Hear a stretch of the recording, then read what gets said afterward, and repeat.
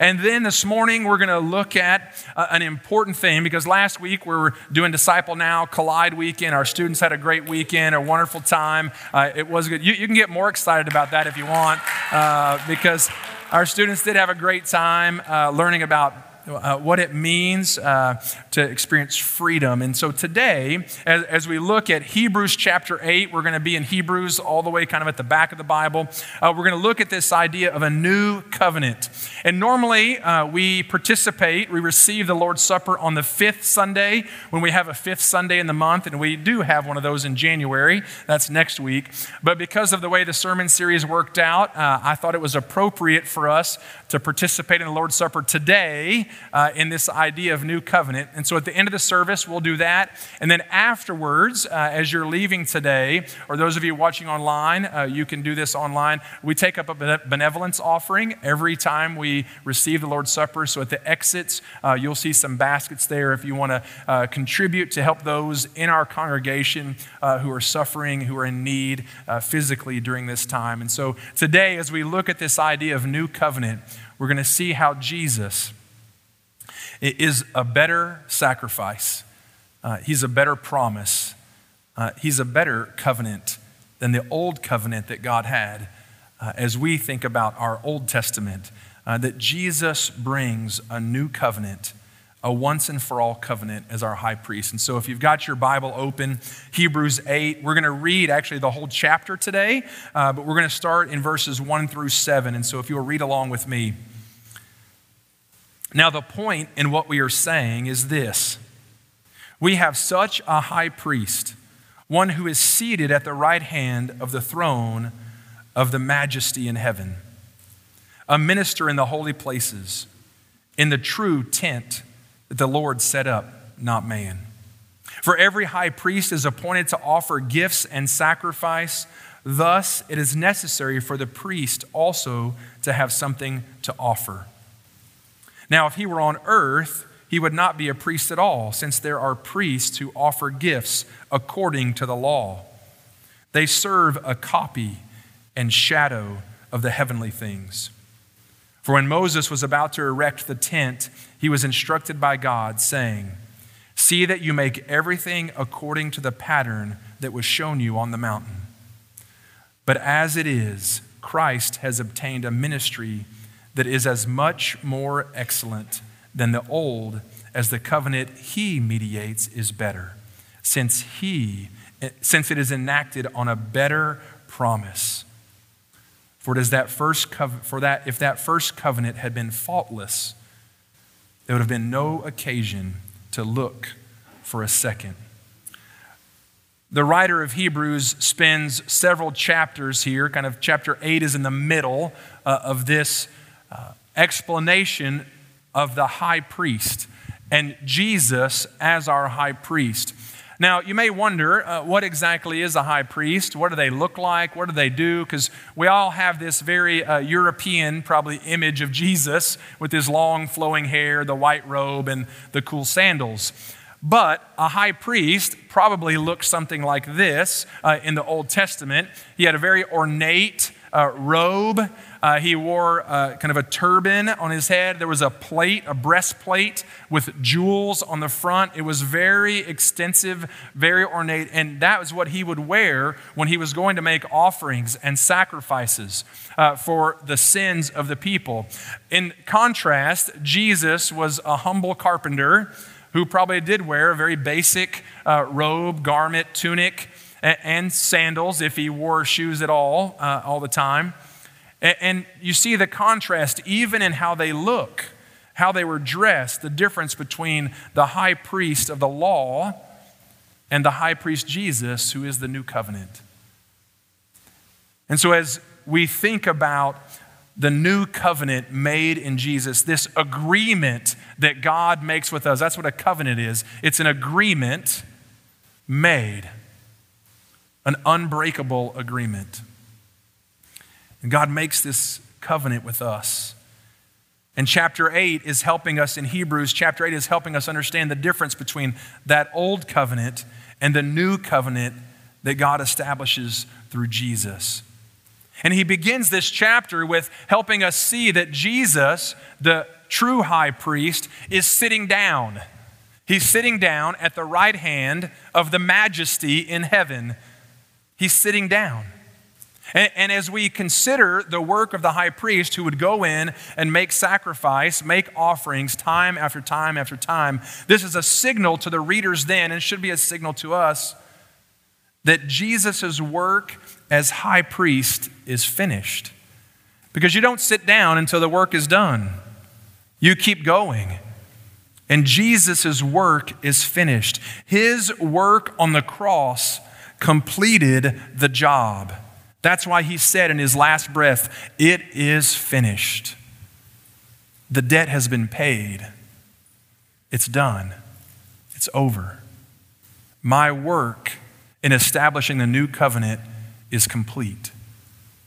And so he can sit down at the right hand of the Father. Unlike the Old Testament priests who constantly had to stand, their task was never finished. It was always incomplete. But our ultimate high priest, Jesus, is sitting at the right hand of the Father. And so let me remind you today, this is a day about remembering, about being reminded of the power that set us free, to be reminded about the good that was done for us. Let me remind you that the work needed for your salvation is finished. The work needed for your salvation is done, complete. Jesus paid it. He handled it. He finished it.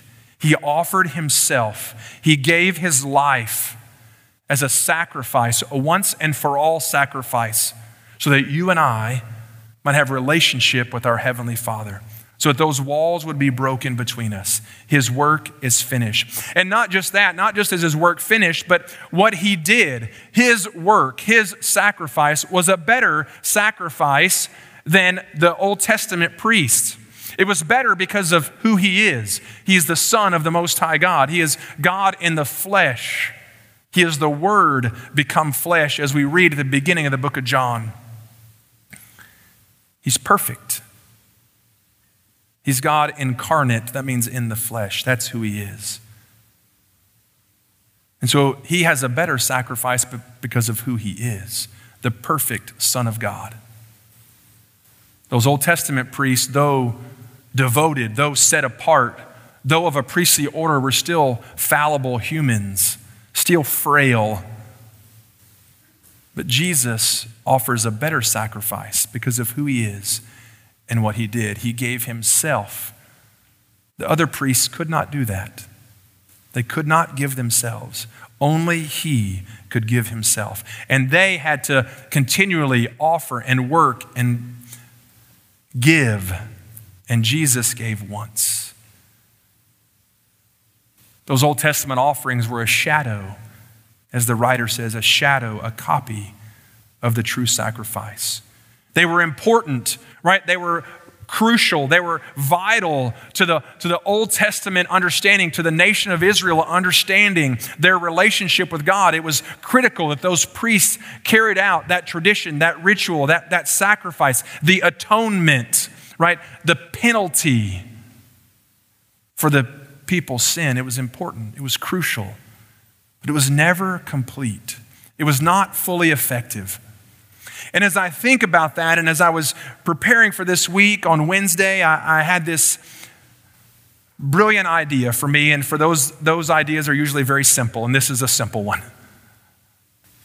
On Wednesday, every Wednesday, I have the opportunity to do something, or I delegate that opportunity occasionally to someone in my family.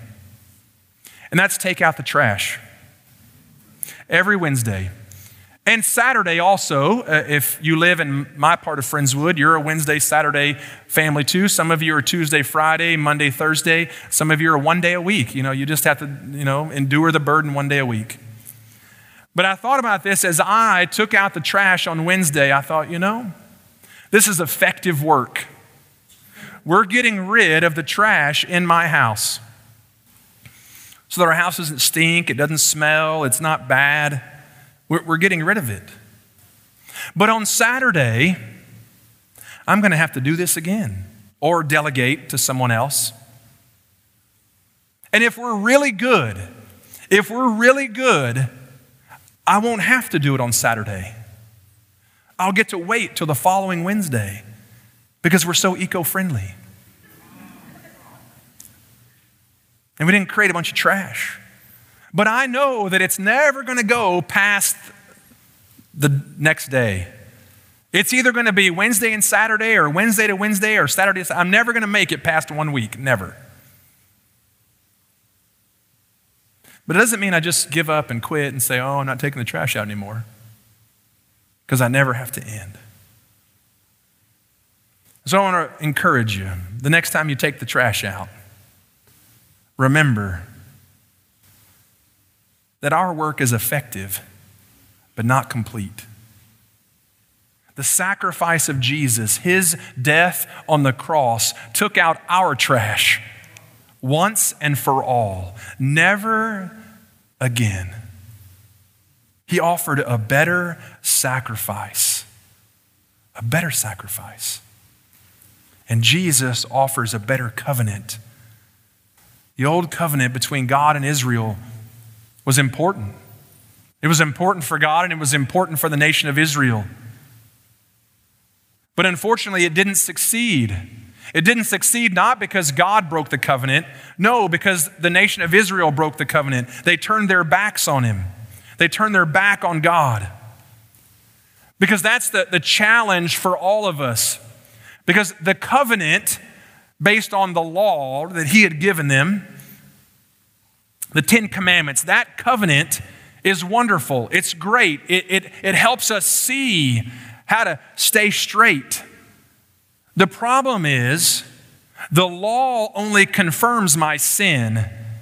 It doesn't give me the power to take it away, and it doesn't have the power to take it away. The law confirms my sin, but it doesn't have the power to take away my sin.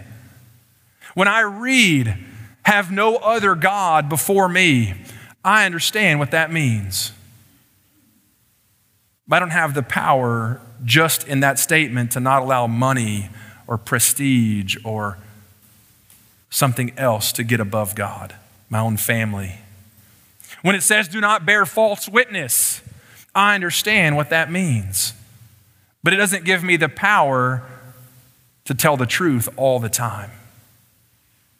That's the problem with the law, the old covenant. And the nation of Israel rejected God's covenant because they had no power.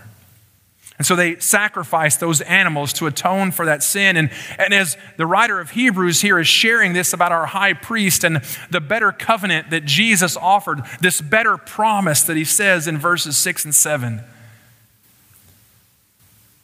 the writer reminds us and his early readers about the prophet Jeremiah and what the prophet Jeremiah looked forward to. One day, something different, a different type of covenant. So let's pick it up in verse 8. After he says that first covenant had some faults in it. There was some faults in it because we had to have a second covenant. For he finds fault, verse 8, with them when he says, "Behold, the days are coming, declares the Lord, when I will establish a new covenant with the house of Israel, with the house of Judah. Not like the covenant I made with their fathers on the day when I took them by the hand to bring them out of the land of Egypt. For they did not continue in my covenant." That's important. It's always us. "And so I showed no concern for them, declares the Lord. For this is the covenant that I will make with the house of Israel after those days, declares the Lord. I will put my laws into their minds, and I will write them on their hearts, and I will be their God, and they shall be my people. And they will not teach each other, one his neighbor, and each one his brother, saying, Know the Lord. For they shall all know me." There's no reason to teach each other because we'll already know. "From the least of them to the greatest. For I will be merciful toward their iniquities, and I will remember their sins no more." I will be merciful toward their iniquities, and I will remember their sins no more. as he quotes from Jeremiah 31, he speaks to this future covenant. And he speaks to the faultiness of that old covenant because people don't have the power. We don't have the power to obey the law on our own. We recognize the law. We know it. We can even memorize it. But we don't have the power to obey the law fully all the time. And so we reject the covenant that God offered us. The nation of Israel rejected that covenant because they lacked the power. They lacked the desire to follow the law. And so God established a new covenant. And that new covenant is Jesus. He offers the new covenant. And that's what verse 6 is about, this new covenant. Because Jesus is the mediator. He's the go-between. He's the one to come between the sinfulness of man and a holy, righteous God. He mediates that. And he offers us a new covenant. A new covenant that gives us three things. It gives me power. This covenant gives me power. The old covenant didn't give me power. It just gave me knowledge, information. This new covenant gives me power. It gives me the power to conquer sin and death because the Spirit of God lives in me. Because I receive by faith the covenant that God established with me through Jesus. And he gives me a new relationship, a personal relationship with my Heavenly Father, right? He mediates that. He brings us together. And then most importantly, he grants me forgiveness of my sin forever, permanently. Not just for a year, not just for a week, not just for a day. No, my sin is forgiven forever. He remembers my iniquity no more. He remembers my sin no more. And so this new covenant that Jesus offers is very different than the old covenant. His new covenant applies to all people, not just the nation of Israel. Jeremiah uses the phrase house of Israel in his statement. And we might think, oh, house of Israel, he's thinking about God's chosen people, the nation of Israel. But in reality, that phrase is a more general phrase, a broad phrase that really extends to all people, not just the nation of Israel. And so he's going to establish a new covenant with all people. Thank God that you and I are included in that because most of us, I don't think, are Jewish by birth. We're Gentiles. And so he offers a covenant, a new covenant to me. And that covenant is not about external works. It's not about obeying the law. It's not about making a sacrifice every week or every month or every year. No, that new covenant is an internal covenant, an internal transformation. As he says, I will write it on their minds. I will write it on their hearts. This new covenant established in Jesus is one that transforms us from the inside out. That our heart and our soul and our mind and our strength are changed forever.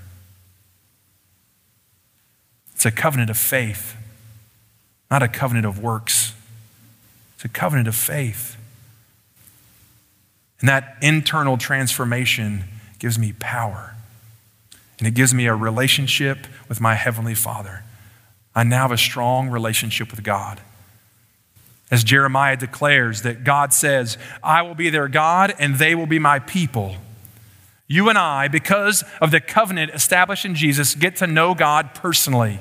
We understand our Heavenly Father and how much He loves us and how much He cares for us. And we get to experience the forgiveness of sin. And so today, as you and I are reminded of the love that God has for us, a love so great that He would give His only Son to die a once and for all death so that we might have power, so that we might have a relationship with Him, so that we might be overcomers, that we would overcome sin and death. So we no longer have to live in mediocrity, so we no longer have to wonder if I've done enough good stuff. I don't have to wonder about that. I don't have to worry about that. because I live in power and love and grace. I live in forgiveness. I live in new every day because of the covenant that Jesus established for me. And so the writer of Hebrews, after he says all this, after he recounts this story from Jeremiah, this writing from Jeremiah, he says, in speaking of a new covenant, verse 13, he makes the first one obsolete. It's no longer needed. And what is becoming obsolete and growing old is ready to vanish. I don't need the old covenant. The logical conclusion for me is that Jesus is the way, the only way. That old way is gone, the new has come, and so my faith must be in him, the best high priest, the best sacrifice, the best covenant. That's what I'm going to put my faith in. And today, we pause to remember what that took. We pause to remember what that means. We pause to remember the new covenant. A new covenant, though 2,000 years old, never fades, never becomes obsolete, never is watered down, never is old. It remains constant and true. And so it's up to us to respond to that new covenant. To say, yes, Jesus, I believe that you are my high priest, the one who gave all that he had, gave all that you are, so that I might be forgiven of my sin and receive the power over sin and death, resurrection power through your blood and through your life. And that's what we remember today. When we look at this cup and this bread, that's what we look at. And so I want to invite you to grab the cup. And as you do, if you'll very carefully peel off that top layer that exposes what we're going to call bread for today. Those of you at home, I invite you just to get your bread and your element ready. And I want to read for us. As you're doing that, I want to read for us the passage out of Luke 22, the Passover meal that Jesus institutes this remembrance, what we call the Lord's Supper. So that we, as you listen to these words, I want to encourage you to meditate on the scripture, to remember that if you have a relationship with Jesus, you're welcome to participate in this moment. If you are not a Christian, if you're not a follower of Christ, I would ask that you would pass, that you would refrain. But this is a moment for us to reflect on the power of Jesus' sacrifice for us personally. So I'd invite you to remember that day when you stepped from death to life. For me, it was February of 1985. And so I want to encourage you to remember that day when you recognize for the first time the new covenant that Jesus offered you, and be encouraged to keep that covenant new and fresh. Listen as I read from Luke 22. And when the hour came, he reclined at the table, and the apostles with him. And he said to them, I have earnestly desired to eat the Passover with you before I suffer. For I tell you, I will not eat it until it is finished, until it is fulfilled in the kingdom of God. And he took a cup, and when he had given thanks, he said, take this and divide it among yourselves. For I tell you that from now on I will not drink of the fruit of the vine until the kingdom of God comes. And then he took the bread, and when he had given thanks, he broke it, and he gave it to them, saying, this is my body, which is given for you. Do this in remembrance of me.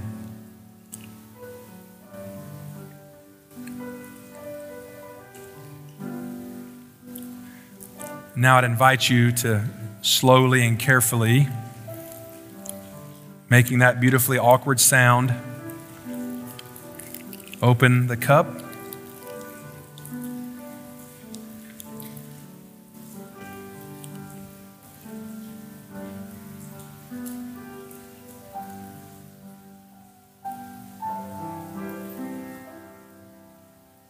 And then he said this, and likewise, the cup after they had eaten, saying, this cup that is poured out for you is the new covenant in my blood.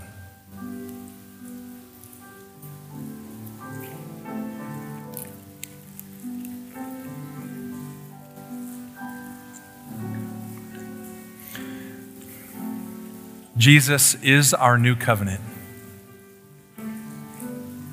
The sacrifice that he made on the cross, the shed blood that covers our sin, gives us hope, gives us new life. It makes us a new creation. It puts the song in our hearts. And one day, it'll give us the opportunity to experience a new heaven and a new earth. And so I want to pray for us as we continue to worship today, that we would understand today more fully how much our Heavenly Father loves us.